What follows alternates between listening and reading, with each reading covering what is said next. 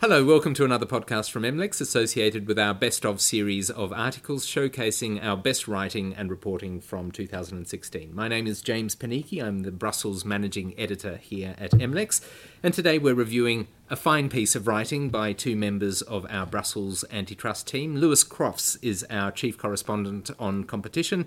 Matthew Newman is Senior Correspondent for Antitrust and Merger Regulation. That's a whole lot of seniority squeezed into one very small room. Hello, Matthew and Lewis. Hello. Hello. Now, the comment piece we're talking about today focused on Margrethe Vestager, the EU's competition commissioner, and I enjoyed this piece because you were able to delve into the personal a little more than we usually get to do here at MLEX. The thesis of the article is this: in everything Vestager does, in all of her decisions, the decisions that she has to make on a day-to-day basis, her worldview comes to the fore, and it's a worldview which revolves around the notion of fairness. Now, Matthew, what are we talking when we say fairness in this context? We're talking about her overarching view of fairness in her background. If you look at her background of being the daughter of two pastors, Lutheran pastors, she made these comments in a speech, and the speech was in the context of celebrating Martin Luther. And what we found interesting about it is that there's been a lot of discussion about what competition policy means overall in politics. Is it too political? Is it not political enough? And she's clearly come down on the side that fairness for her means that companies must behave in a fair way, and that could be with taxation. So she's had the big cases against multinationals. That could be with cartels, where obviously it's illegal, or it could be with antitrust, like Google, where are you being acting unfairly towards your rivals and squeezing them out of the market. Well, an outsider would see all of this as quite normal, in the sense that an outsider would say, well, what's wrong with fairness? I mean, this is, in a way, transcends her Lutheran background. She's just a Scandinavian woman talking about fairness. There's nothing inherently unusual about that. I mean, Lewis, what do you think the issue is with the discussion of fairness in this context? There's nothing unusual about it, you're right, but competition policy has traditionally been seen as an economic tool, as an economic policy tool. What is the aim of competition policy? Many would say was efficient markets and efficient use of resources. And when you come in with fairness, which has a social or a moral angle to it, it gets a lot of the old guard of competition policy a bit spooked that suddenly there's a new measuring stick. Arguably, it's not a new measuring stick. Fairness it's in the treaties, unfair trading practices, unfair prices, it's all there. But business is unfair. People go out of business, people lose out contracts, people, manage to come up with better products that force out worse products. Business is naturally unfair. So, and there's nothing wrong with that. That's the natural cycle. So when you come in with this concept, which sounds like a new concept, I think it gets people a bit spooked. And is there anything that we need to read into that, in the sense that she's obviously quoted the 1524 pamphlet by Martin Luther, which refers to monopolies. Now, she's obviously got a problem with that, but as long as we're talking about monopolies, we're on pretty safe territory, in the sense that if we judge fairness on the grounds of being against monopolies, well, then that's fine. That part of what she said recently was not necessarily controversial, was it, Matt? Absolutely not, because there's nothing illegal about having a monopoly. It's the abuse of a monopoly position.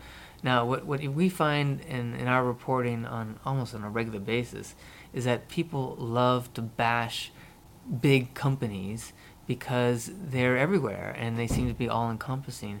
In France in particular, there's the mantra against GAFA, which is a bizarre concept for most people, but it stands for Google, Amazon, Facebook, and Apple. And once you evoke GAFA, you start to say, oh, well, it's against monopolies in general. And the commission, competition authorities should do something against these big companies just because they're big. Yeah. And that's absolutely not what competition law is about. It's about policing to make sure that these big companies act fairly, and they have, under EU law, a certain responsibility to act in a decent way toward vis-a-vis their competitors. They can't go over certain. They can't behave like in the pamphlets. Interesting, it's mentioned as predatory pricing. Thou shalt not undercut your competitors. Yeah, that's right there in the case law. There's no problem with that. What's interesting is evoking this idea that competition should be against big companies just for the sake of being big. Yeah, that's right. And this is particularly controversial, isn't it, Lewis? Because really the big companies that we tend to list are American big companies.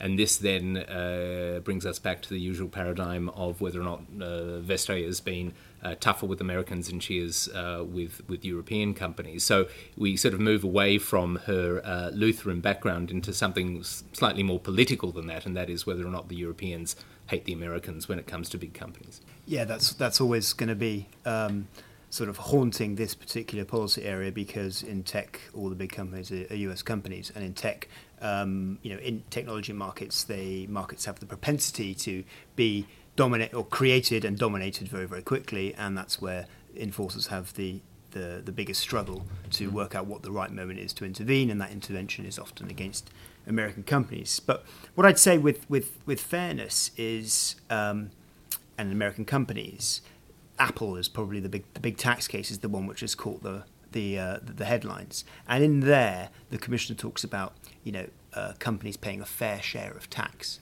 or their fair share of tax, and that's mission creep. That's what many people are arguing. That's what they'd say. Yep. Is that if you are, these are not antitrust laws, but laws against public support, and there it is to do with whether the support unfairly props up a company or unfairly or gives a selective advantage to one company over another. In this case, Apple's getting something another Irish company isn't, and many people would argue that EU regulation in this area is about stopping that subsidy happening, but it's not about making people pay a fair share of their tax. Although, I mean, the rhetoric coming from the Commission itself is a little bit controversial, in the sense that Jean-Claude Juncker, the Commission President, said that simply acknowledged recent comments from Vestager and said, look, this is the social side of competition policy. So there seems to be a sense from the regulators that they are comfortable with the idea of a kind of more sort of a socially based competition policy. We have to look at where Juncker's worldview is. He's European People's Party. He's Christian Democrat. These people usually don't have any problem with saying we are supporting a moral standard, a moral view on all our policies. Yeah, but why it's surprising in Juncker's case is that he's also the former Prime Minister of Luxembourg, and Luxembourg's been on the receiving end of these taxation arguments on the part of the Commission. So, I mean, should we be surprised with him embracing this kind of social notion or not? I'm not terribly surprised. I think it's politically very expedient. If you look at where the political winds, we don't have big support for competition policy.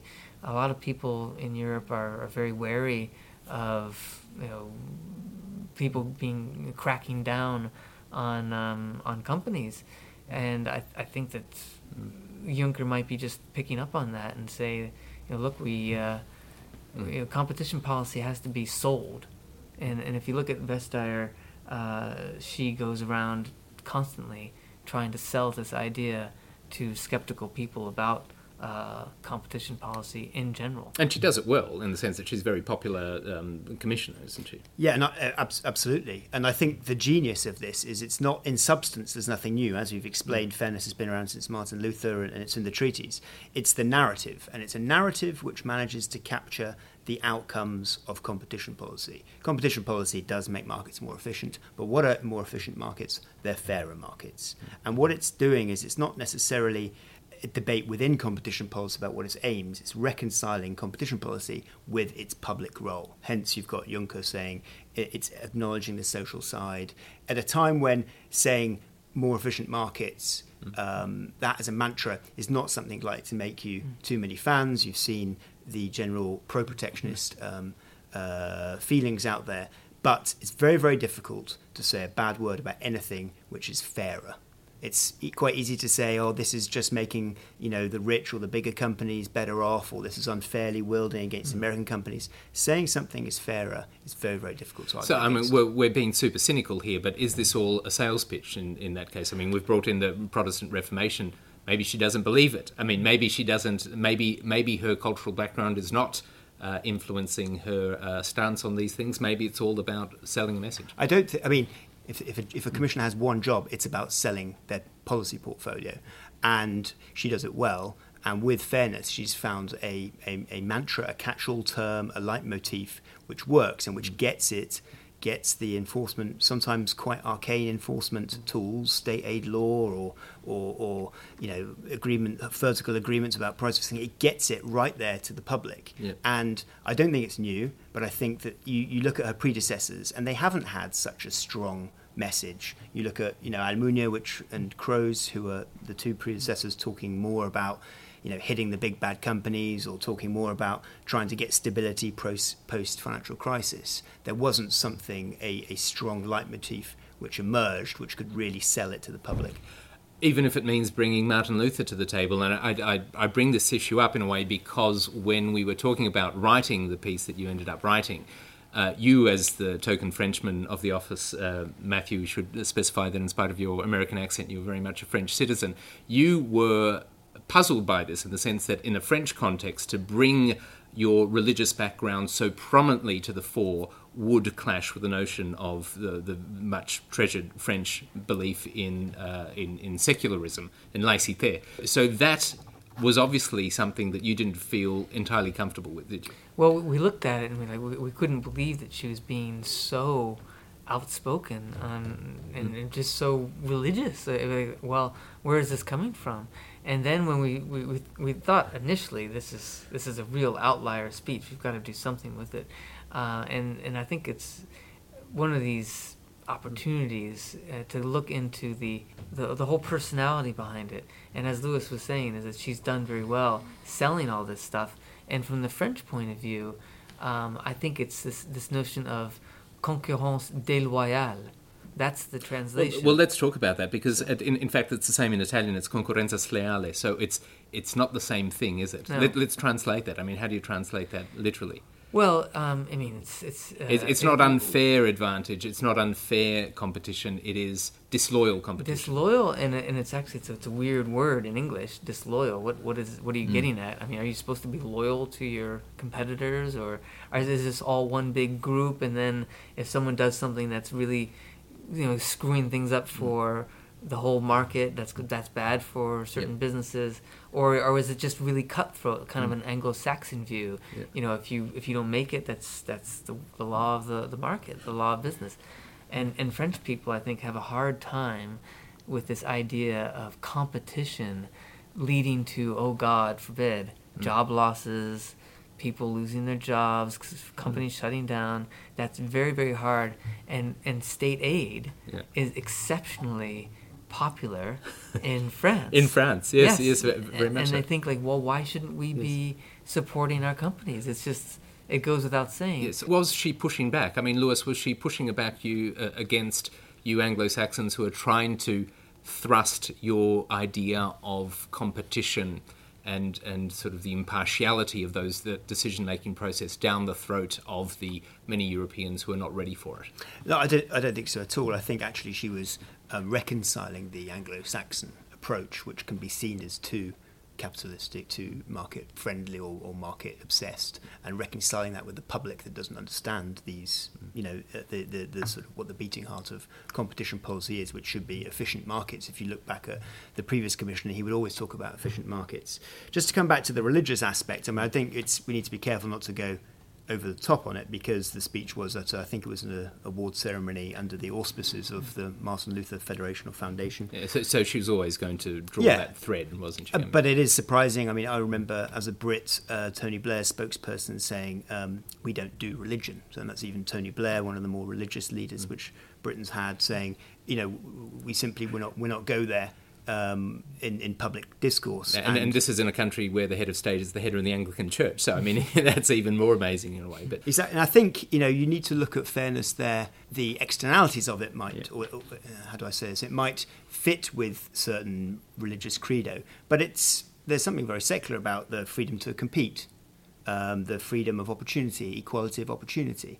And just to sort of speak in defence of the European Commission, the European Commission is one of their terms they use all the time, ad nauseam, is level playing field. And it's a horrible phrase that kind of means everything and kind of means nothing. And as journalists, we're sick to the back teeth of writing it down.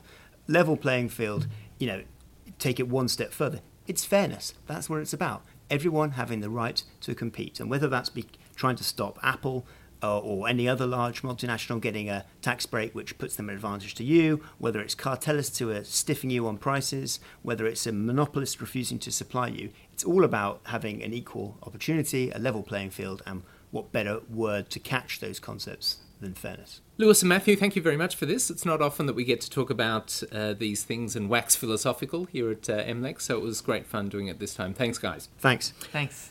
Lewis Crofts and Matthew Newman cover competition and related regulatory issues from the Brussels Bureau of MLEX. The article we've been talking about is titled Vestager's Fairness Mantra Rattles Through EU Competition Law. And if you're listening to this podcast, you no doubt have the article in front of you, so please read it if you haven't done so already. I'm James Panicki. Thanks for listening. Bye.